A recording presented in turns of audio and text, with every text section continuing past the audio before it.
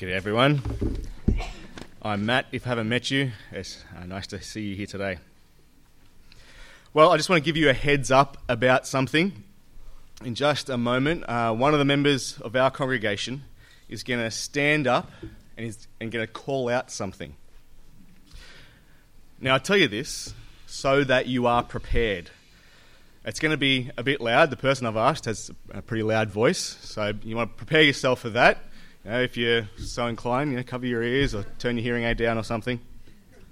But I also tell you, because when the person calls out, it's going to require a response. It's going to require you to respond. You can choose not to respond if you really want to. But if you want to kind of join in on the fun, you can respond. You'll know how to respond. And I just want to give you a heads up about that, all right? So just to prepare you, you're feeling prepared about what's going to happen in just a few moments? All right, well, a few moments. Aussie, Aussie, Aussie! Oi, oi, oi! Aussie, Aussie, Aussie! Oi, oi, oi! Aussie! Oi! Aussie! Oi! Aussie, Aussie, Aussie! Oi, oi, oi! Thanks, Kev, everybody. That's Kev. One of our youth group. Give me an indication. Did you feel prepared for that? Anyone taken by surprise by what happened just now? Yeah, okay, anyone taken by surprise? Anyone block their ears? No. Good. Well, the coming of Jesus Christ, it requires a response for us because the reality that Christ has come, it has eternity-altering implications. In fact, the coming of Christ into the world is so big that God gives us a heads up. And we see that in our passage this morning. He gives us a heads up to help us prepare to respond to him. And that is in the form of John, the son of Zechariah, or more commonly known as John the Baptist. And John's ministry is set apart by God to prepare people to respond to the Christ when he comes. So as we take a closer look at that this morning in Luke chapter 3, let's pray and ask God to show us how we ought to respond. Let's pray. Heavenly Father, thank you for your word and that it teaches us and guides us and it tells us your will. Lord, this morning as we look at Luke chapter 3, please help us to know how we ought to respond to Jesus. We pray this in his name. Amen. Now, if you've read Luke chapter 1, well, if you haven't, go home and read it. It's a great chapter. But if we have read it, we know a little bit about this guy John already. We know that there's an air of excitement around him. We know his birth was a bit of a miracle, and we found out back in chapter 1 that Gabriel, the angel, told John's dad that John's going to be great in the sight of the Lord and filled with the Holy Spirit from birth. So there's a bit of an air of excitement and expectation around this guy called John. And now, at this very specific moment, as it says there in verse 1, 15th year of Tiberius Caesar, Pontius Pilate's governor, etc., etc., a very specific moment in time when John's grown up, it's now that his ministry really starts to get pumping. And what starts the ball rolling is that the word of God came to John. Now, unfortunately, it doesn't tell us what God said to John at that particular moment, which is a little disappointing because it'd be nice to know, wouldn't it? But it does tell us how John responds to God's word. And that is, take a look at verse 3.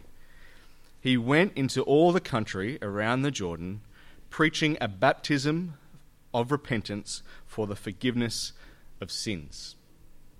Now, at this point in history, baptism was kind of the same, but also a little different to what we do here when we baptize people in our church.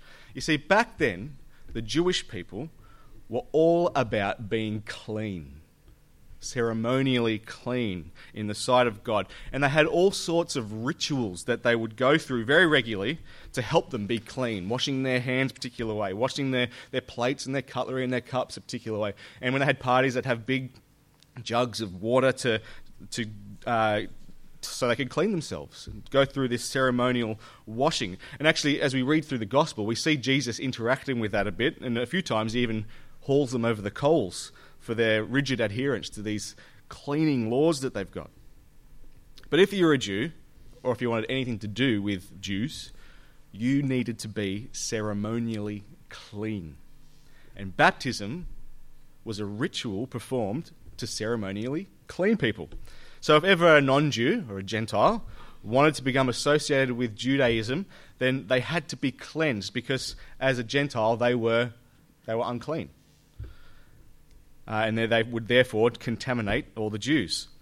So baptism was a kind of ceremonial washing for them in order to make them clean and okay to be amongst God's people. Now, that's kind of baptism. John here is baptizing, and his baptism was actually about repentance.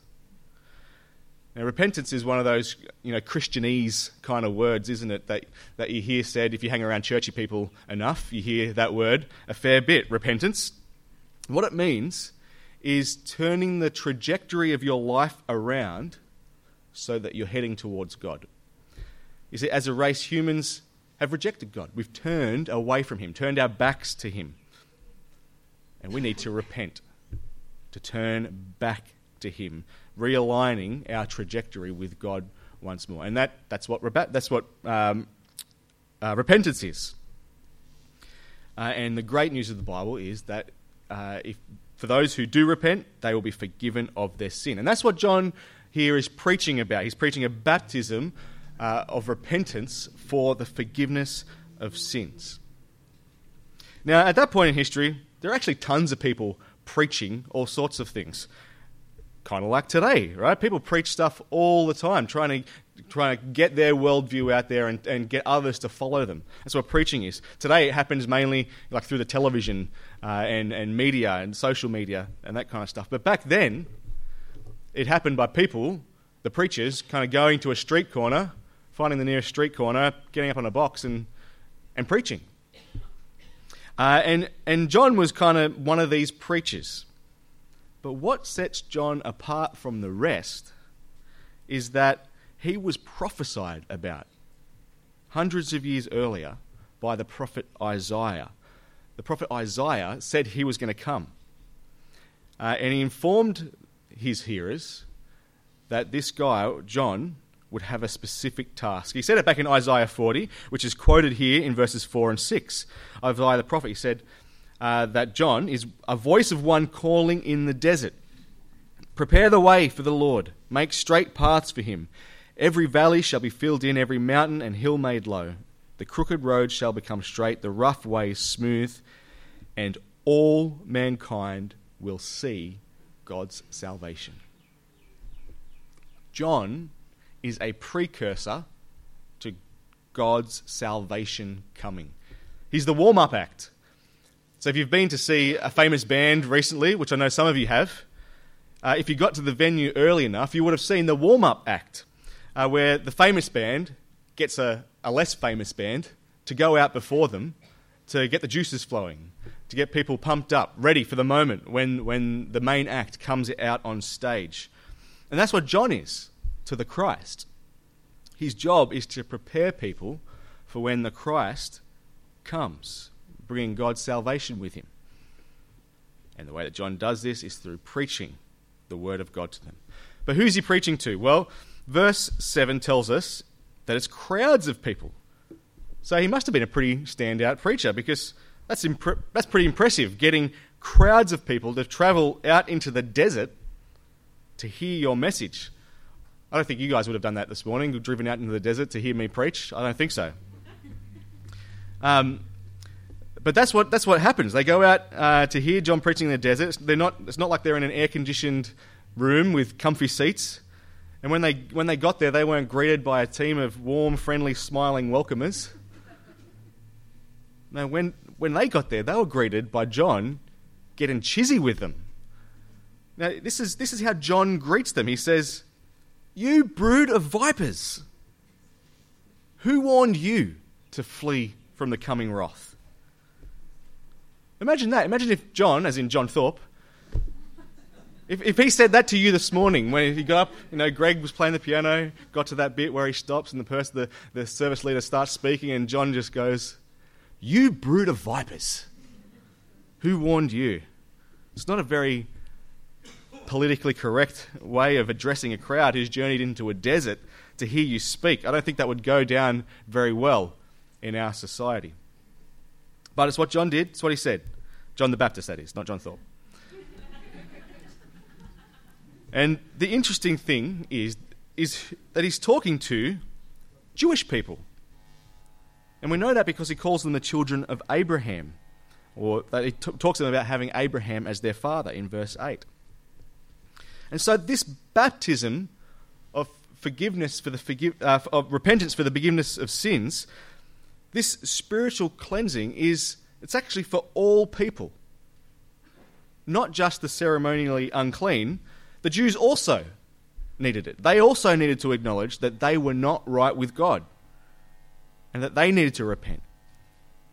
And this is pretty radical because, well, at that time, the Jews thought that if you were a descendant of Abraham, then you were sweet. You were on the in with God. And if you weren't Jewish, well, you needed to be ceremonially cleansed through baptism first before you could be part of the in crowd. The Jews thought they were all good.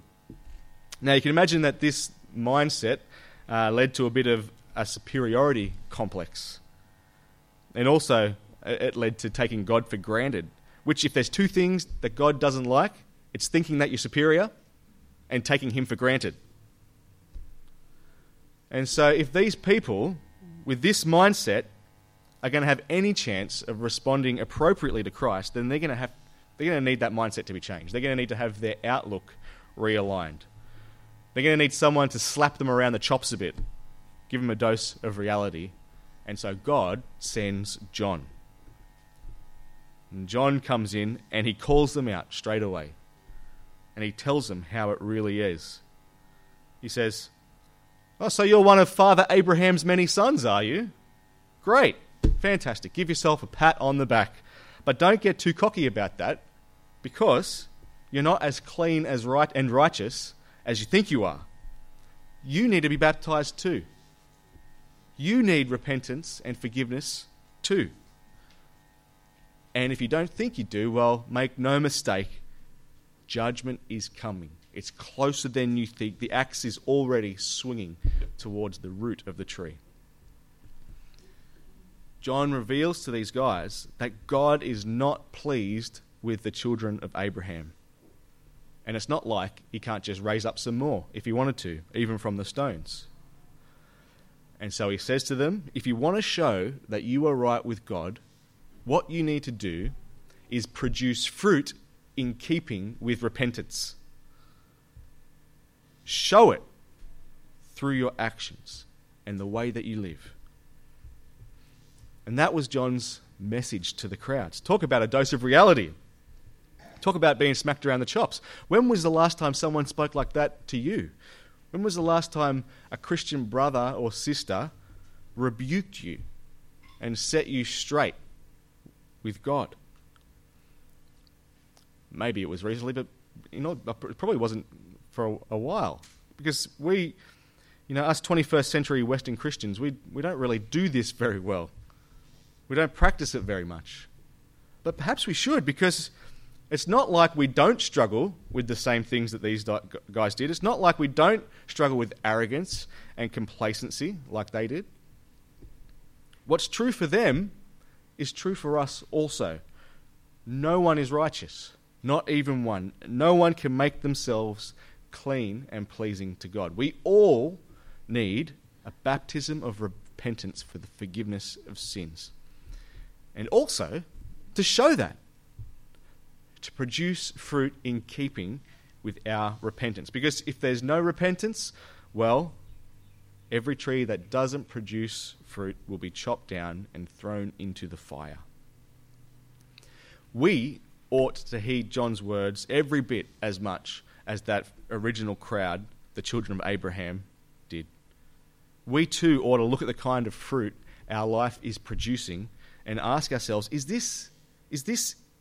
the way that I live in keeping with my repentance? Do my actions show that I have been cleansed by God and been made one of his children? We need to ask ourselves that question. And if, as we think about it, the answer is Well, I'm not sure. I don't really know.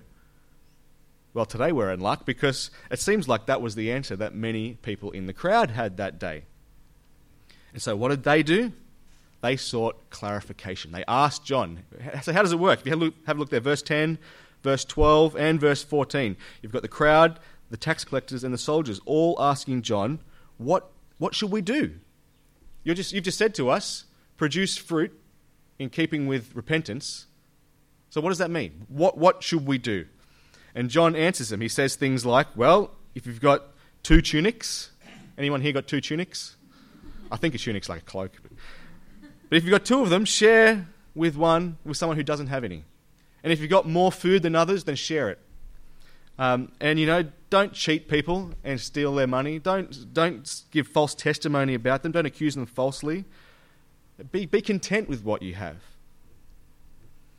John says that the kind of fruit that God is looking for is things like showing grace and mercy to people, acting in love and selflessness, speaking in truth, being content with what God's provided.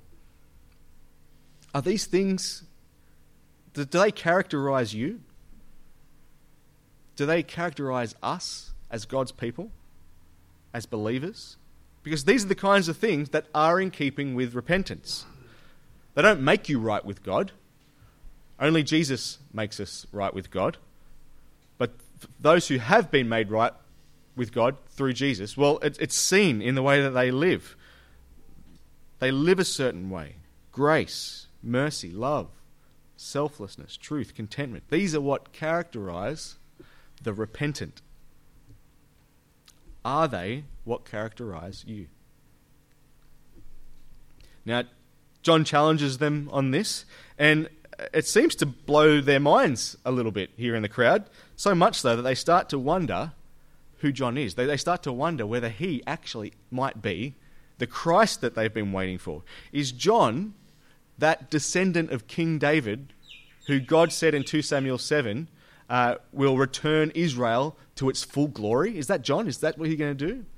Is John the one that Isaiah the prophet spoke about as the Prince of Peace, whose kingdom will never end and who will rule the earth in justice and equity? Could John, son of Zechariah, be the Saviour King that everybody has been waiting for? He's certainly displaying some pretty hardcore godly attributes here. He's certainly got some rigorous teaching. Is John the Christ? But John knows what they're thinking, and John knows that he's not the Christ, but rather he's the one who prepares the way for Christ. And so he takes this opportunity to give the crowd some insight as to how they can be prepared for when the Christ actually does come. And just when you think John's preaching is already pretty hardcore, he goes and knocks it up a notch. The Christ? You want to know about the Christ, he says. Well, let me tell you. You think I've got power? I'm nothing compared to the Christ. I'm not even worthy to untie his shoes. My baptism is only with water, a symbolic cleansing. But the Christ will cleanse us in a way that can't be done merely with water, a way which requires the Holy Spirit and fire. It requires the Holy Spirit because this baptism isn't just some symbolic ceremony. It's an actual spiritual cleansing, one that will make us pleasing to God. And he'll baptize with fire because this cleansing, it actually includes judgment. It includes the consequence for those who won't repent. He's going to burn up the chaff with unquenchable fire. That is actually part of his baptism, his cleansing. Christ's baptism isn't just about cleaning sin away, but it's about cleaning away sinners. And make no mistake, those who refuse to repent will face the consequence. That's John's message to them about the Christ. It's designed to set the crowd straight, prepare them for the reality of the coming Christ. Because at the moment, it doesn't seem they're ready yet. They've got some confusion about what the Christ even is, let alone who he is. They don't know. He's far greater and more powerful than they understand. And the consequences of his ministry are going to be more severe than they realize. They think John's hardcore. Wait until they meet the real Christ. And as it turns out, they don't have to wait very long, because the very next thing that happens is along comes Jesus. Now, we have read Luke chapters 1 and 2 here at church, so we know that he's the one we're waiting for. We know that Jesus is the one, that he's the Christ. We've heard the angels tell Mary that he is the Son of God Most High, who will reign over the house of Jacob forever. And we've heard that same angels tell the shepherds in the field that baby lying in a manger, he is the Saviour born to us. He is Christ, the Lord. So we know about Jesus. We know that he's the one.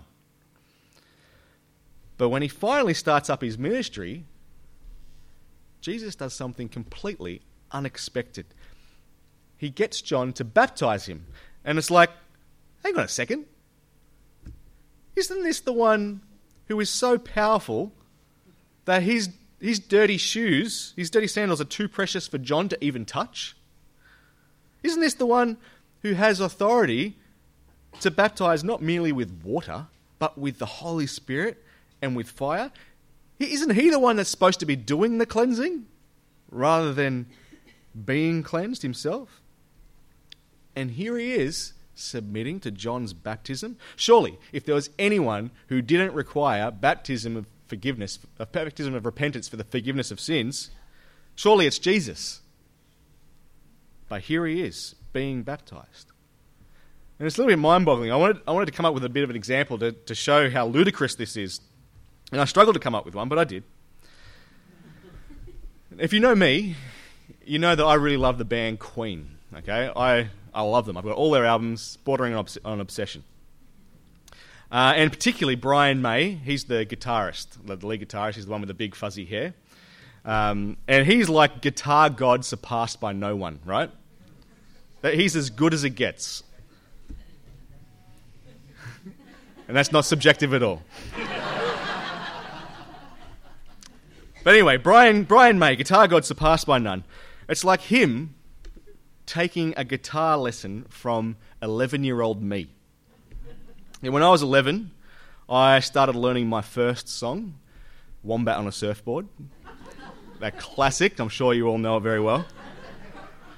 And the first chord change in Wombat on a Surfboard is from a C chord to an A minor chord. Now, if you know anything about guitar, you know that's about as easy as it gets. You know, you just move one finger a very small space. It takes about a millisecond to do. I did it about 1,000 times in that last song. But when I was 11, it took me about a minute just to do that. I just couldn't get my head around moving my finger a small amount of space. I was a slow learner. And it just took me ages to get this. I was a pretty rubbish guitarist when I first started as an 11-year-old. Now imagine 11-year-old me teaching the immeasurably superior Brian May about how to play Wombat on a Surfboard and schooling him about how to transition from a C chord to an A minor chord. It would be ludicrous. It's just like, it doesn't make any sense. It just wouldn't happen. He's superior in every way, still, to me as a guitarist.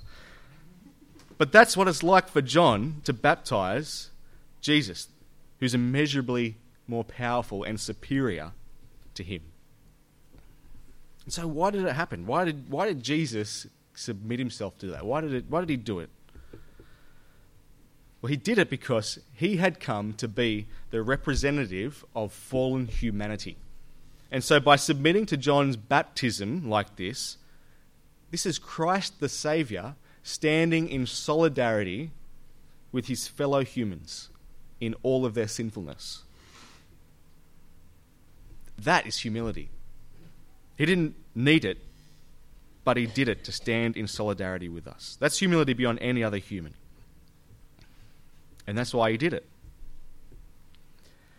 And then after he did it, as he was praying, something just completely mind-blowing happened. If you look there at verse 22. So heaven was open, and the Holy Spirit descended on him in bodily form like a dove, and a voice came from heaven. You are my Son, whom I love. With you I am well pleased. talk about ultimate validation, right? For Jesus, but also for John. John's preaching. Like, he's just been preaching about how all humanity are unpleasing to God. They're out of relationship with God. And about how there's a Christ coming who's going to baptize, who has the power to baptize with the Holy Spirit. And here is Jesus standing there before John and the rest of the crowds with God declaring him to be pleasing to him, to be his son in right relationship with him, and all the while the Holy Spirit is descending upon him bodily for all to see. If there's any doubt as to who John's ministry was preparing for, let there be no doubt. It was Jesus. Jesus is the Christ. He's the one through whom God's salvation will come. He's the one with power and authority to forgive sins and to save, and also to destroy with unquenchable fire. Jesus is the Christ. There's no question about that. But the question is, how will humanity respond to him? Now, Luke in his gospel doesn't tell us any more about what happened on that specific day and about how people responded to him there in the moment as they saw this happening. But as we continue to read his account, we see various people responding in various ways. Some responding in repentance and faith, and others responding in ignorance. But the question for us is, how will we respond? How do you respond to Jesus the Christ? We have before us here today an historical account of a particular moment in history. It's written by a certified doctor, Dr. Luke, who carefully investigated everything about the life of Jesus and whose message is verified by eyewitnesses. And Luke is telling us about John the Baptist, who is the one Isaiah the prophet prophesied about, telling us that he is the precursor to God's salvation coming. And Luke tells us that John points to Jesus. John proclaims Jesus as the Christ who is to come. And then Luke shows us Jesus, the Christ, standing in the power of the Holy Spirit, validated and endorsed by the voice of God himself as the one who has power to forgive and to save and to destroy with unquenchable fire. This is Jesus, the Christ. So how do we respond to him? Well, one choice is to respond in ignorance. And I'm not talking about the kind of ignorance where you can plead ignorance because you didn't know. Nobody told you. Now, the fact is, we, at least everybody in this room, have been prepared. We've heard John's message. For us, responding in ignorance is the kind of ignorance where people stop their fingers in their ear and say, la, la, la, I can't hear you, I can't hear you, I can't hear you. Deliberately ignoring the message to our own eternal detriment. But we can do that if we want. We can ignore it. But Jesus is the Christ. Salvation is found in no one else, for there is no other name under heaven given to men by which we must be saved. Jesus is the Son of God, whom God loves and with whom God declares he is well pleased. Jesus is the one with all the power and all the authority to baptize the earth with the Holy Spirit and with fire, saving those who turn to him and burning up the chaff with unquenchable fire. We can ignore him if we want, but a better response is to respond in repentance and faith, to turn back to him for salvation, and live a life that produces fruit in keeping with repentance, that demonstrates our faith in him. Let's pray.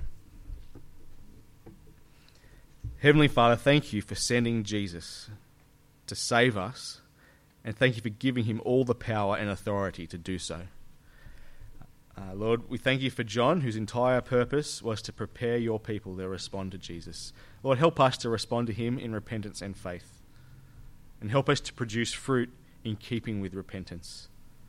And Lord, we ask that you'd help us to continue in faith until Jesus comes again and gathers us into his kingdom. And we ask this in his name. Amen.